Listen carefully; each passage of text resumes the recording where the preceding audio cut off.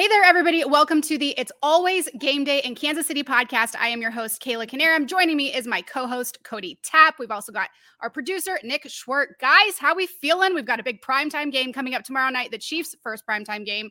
Going to be one of the biggest tests of the season. What is our excitement level? How are we feeling? Well, I mean, it is probably one of the single biggest games of the entire NFL calendar, so excited. I mean, is Herbert that fair versus to say? Mahomes. In week 2, can we already call it one of the biggest games of the entire season? It's Thursday Night Football, so it's standalone.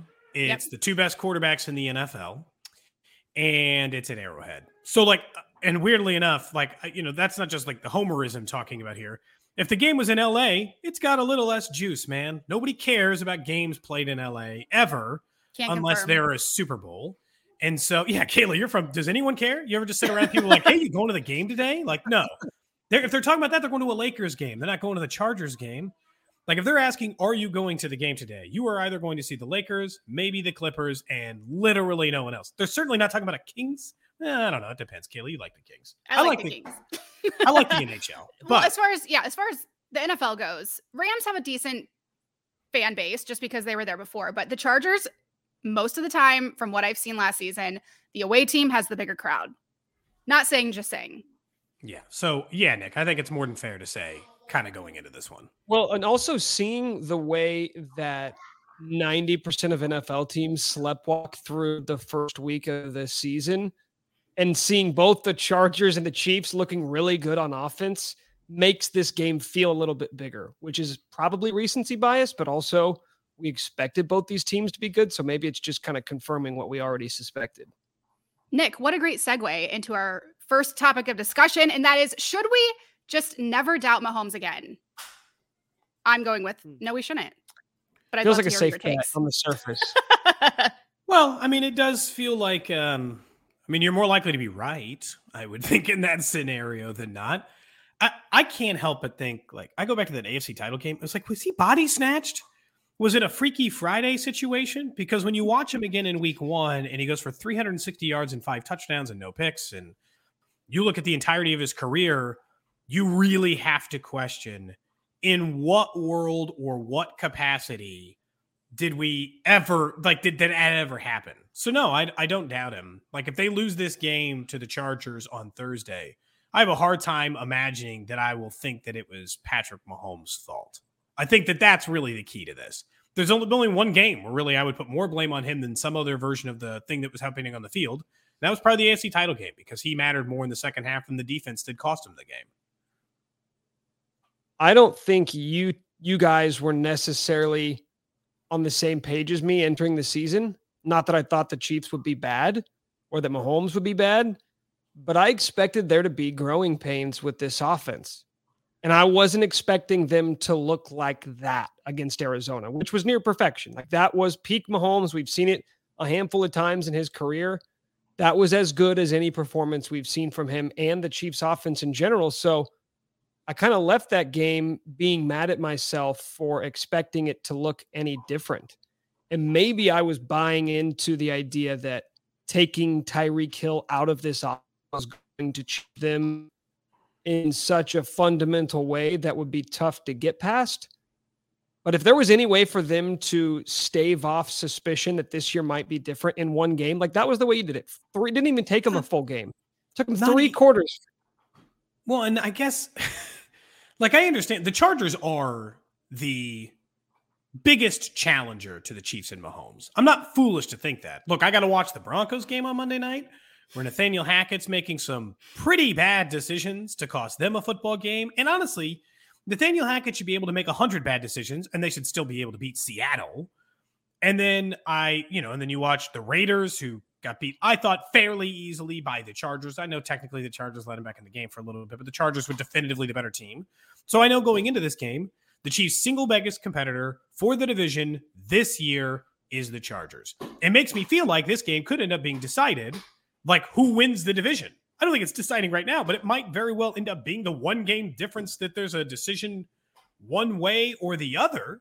I just think that that's why when you're saying, are they the biggest competition, Kayla? Of course they are.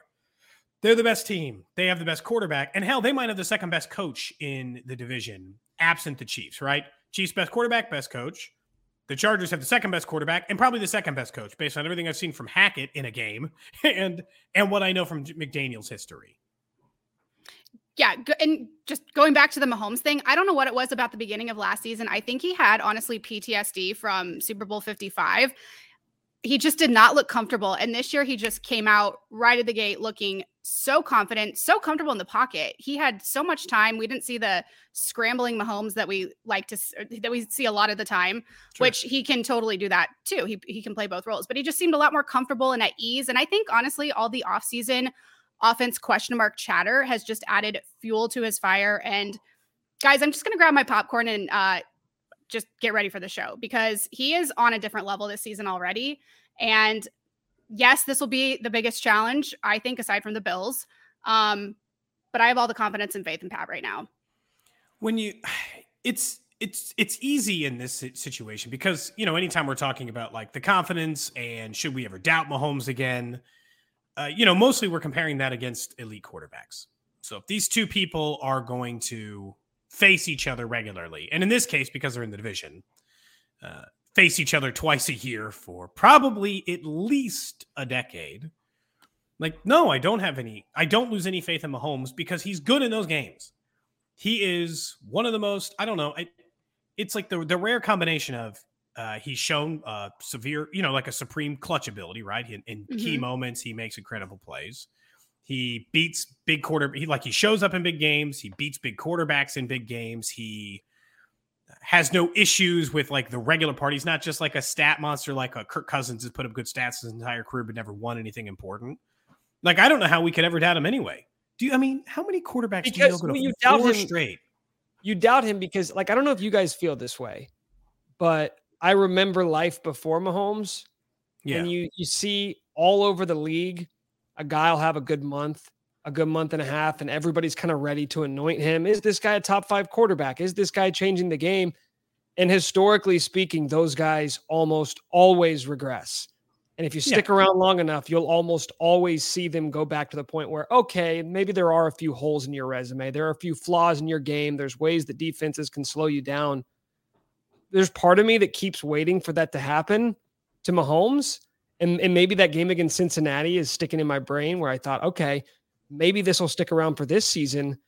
But after that game against Arizona, like, I don't know. I still don't know exactly what this offense is going to look like this year because I don't know how much they really had to show against the Cardinals. Not much. But I expect it to be a top 5 offense in the league once again. And he's that rare guy where immediately showed you that he was special and has only shown you little pockets of maybe not living up to those expectations. But 99% of the time, he's still that dude. I think I don't know, probably any, but there's never given any doubt. Like, he's never once, there's been like, oh, wow, 2 games. Mahomes doesn't look quite right. And then he'll go and throw for 400 yards and 4 touchdowns. And it doesn't matter.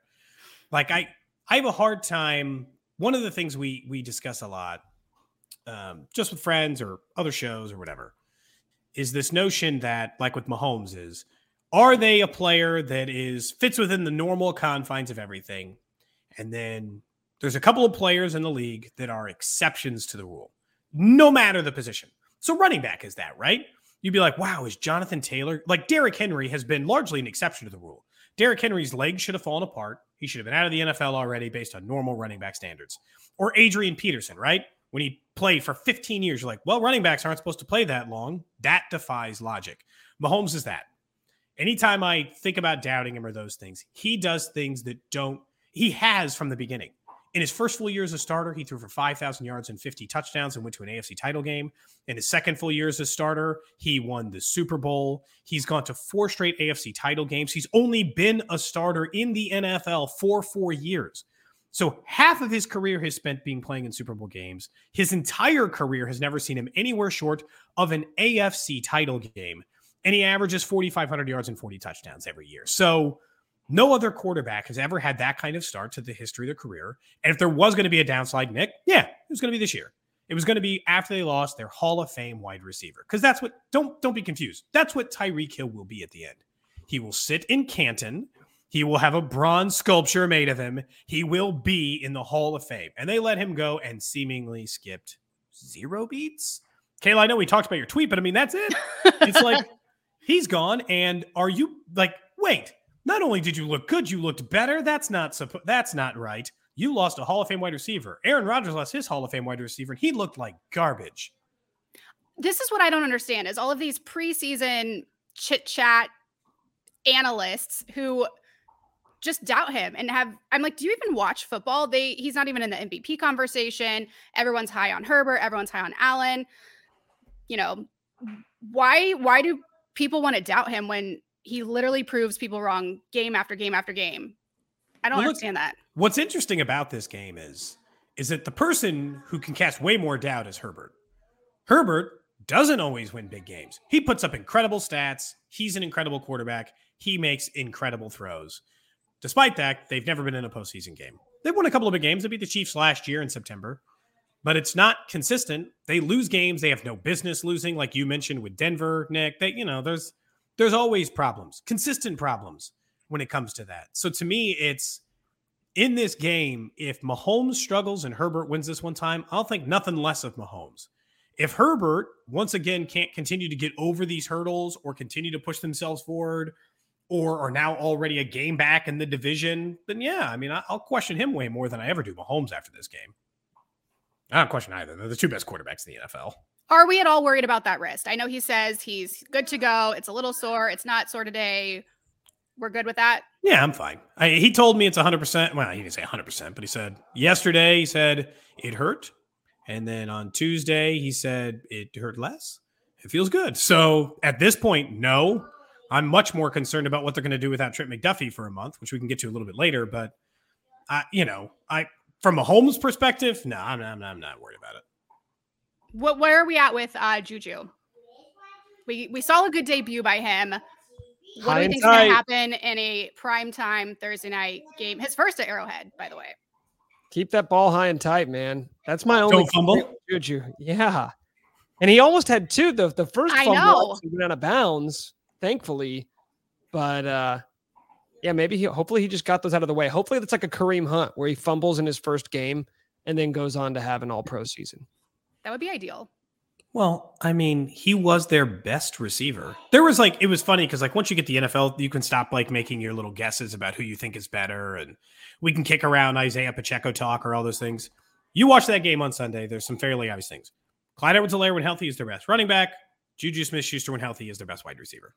And it's not close. It's not to knock McColl or MVS. One guy looks like a guy who has handled the responsibility of a number one wide receiver for a playoff contending team. And the other guys look like guys who help those kind of players. They're good players. They're part of championship rosters. Hell, some of them have been in either Kansas City or championship level rosters in Green Bay, even if they didn't win it. But with JuJu Smith-Schuster, I feel great. He's going to have a much tougher challenge with the secondary of the Chargers than whoever the Cardinals were rolling out of there. But I would think if I'm the Chargers, they're probably going to focus on Kelsey first and then clearly JuJu second, right? That feels like the most logical step. I agree with you. I think JuJu's clearly the number one. Usually when I get one of my pet peeves is when people say, and it's not close, but in this case, I think it actually does apply. He's clearly this team's number one. I'm that person, Nick. Yeah. Yeah. Well, I use it too. I'm always, whenever I have an opinion upon something, I'm like, oh, and it's not close. Right. And it's well, it might be close. Let's have a conversation about it. There's no conversation about who the Chiefs' number one is.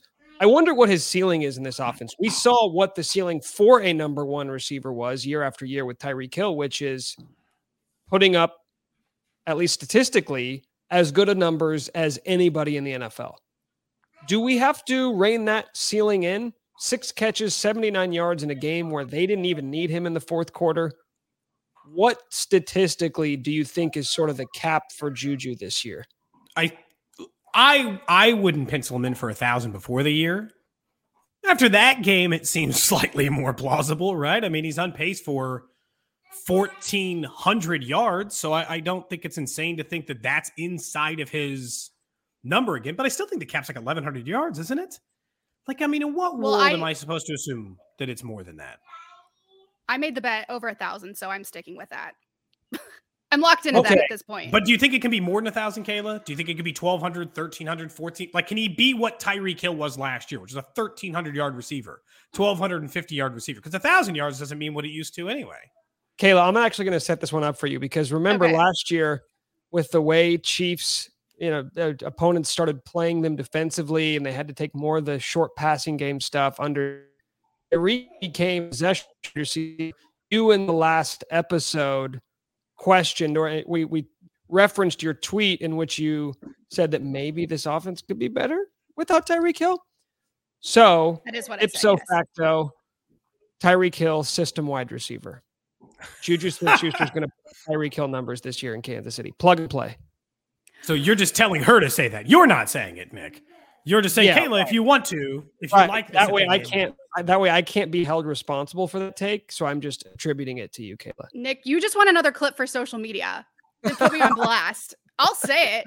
I mean, I don't know if I'm comfortable saying going that far. I don't know that he's going to put up Tyreek numbers. I do think he's going to hit the 1,000 mark. I'll say that. Just because we're using so many other offensive guys and they just relied so heavily on Hill in the past. It was like Hill and Kelsey and Clyde here and there. Do you guys think JuJu is better than any wide receiver not named Tyreek Hill that Patrick Mahomes has had? Oh. Yes.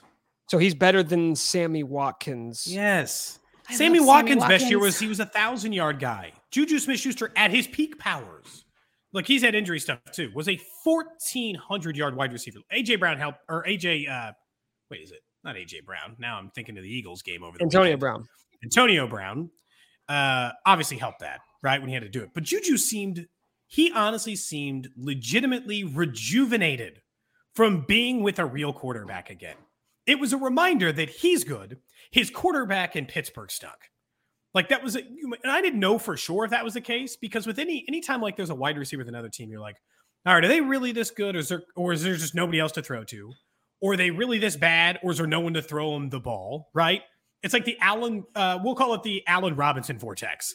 Was Allen Robinson really good in Jacksonville, in Chicago, or was there simply no one else to catch the ball in either of those places? So their entire offenses, which were bad in all of those years, just ran through that one guy. We don't know yet because we'll find out with Stafford and all that stuff in LA and a very innovative offensive coach in Sean McVay. But that's what I was with JuJu. I'm like, okay, so he had one really good year when Ben Roethlisberger was still throwing for 40 touchdowns. Is he actually good, or was he helped because Antonio Brown was taking all the heat off of him? Is he actually good, or was he just a young player we got excited about because he hasn't been good in a while?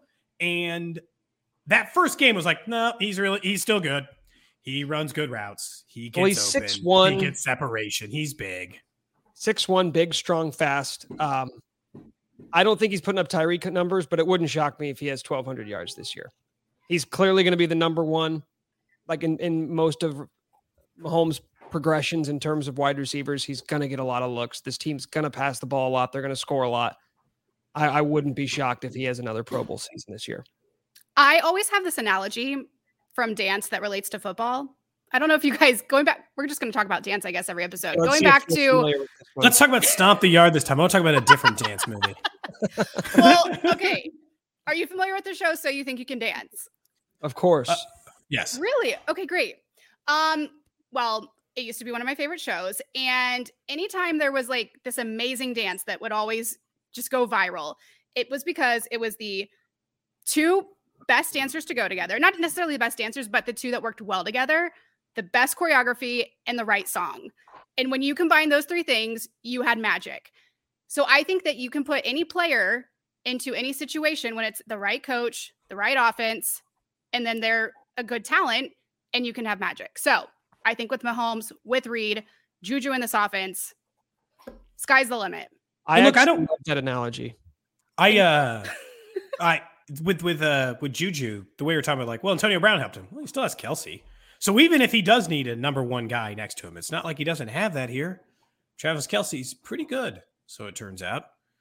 We had Tony Gonzalez on our show on Monday, and he was just like, yeah, he's great. Like, there's no other words. I'm like, hey, can he be good forever? He's like, I was good till I was 38. I was like, yeah, good point, Tony. Not here to argue that Travis Kelsey is going to go the opposite direction. With JuJu, I just wanted to, like, have realistic expectations for him. we all have some player that we take to unrealistic expectations going into the year. And this year for Chiefs fans, it was 2 players. It was either JuJu Smith-Schuster or George Karlaftis. People were either convinced JuJu Smith-Schuster was going to be a 1,300-yard wide receiver or George Karlaftis was going to have 10 sacks. And from one game, you're like, well, they're pretty good. I don't know that I'm counting on 10 sacks or 1,300 yards yet, but they both looked the part, which certainly doesn't hurt when you're talking about their Super Bowl aspirations.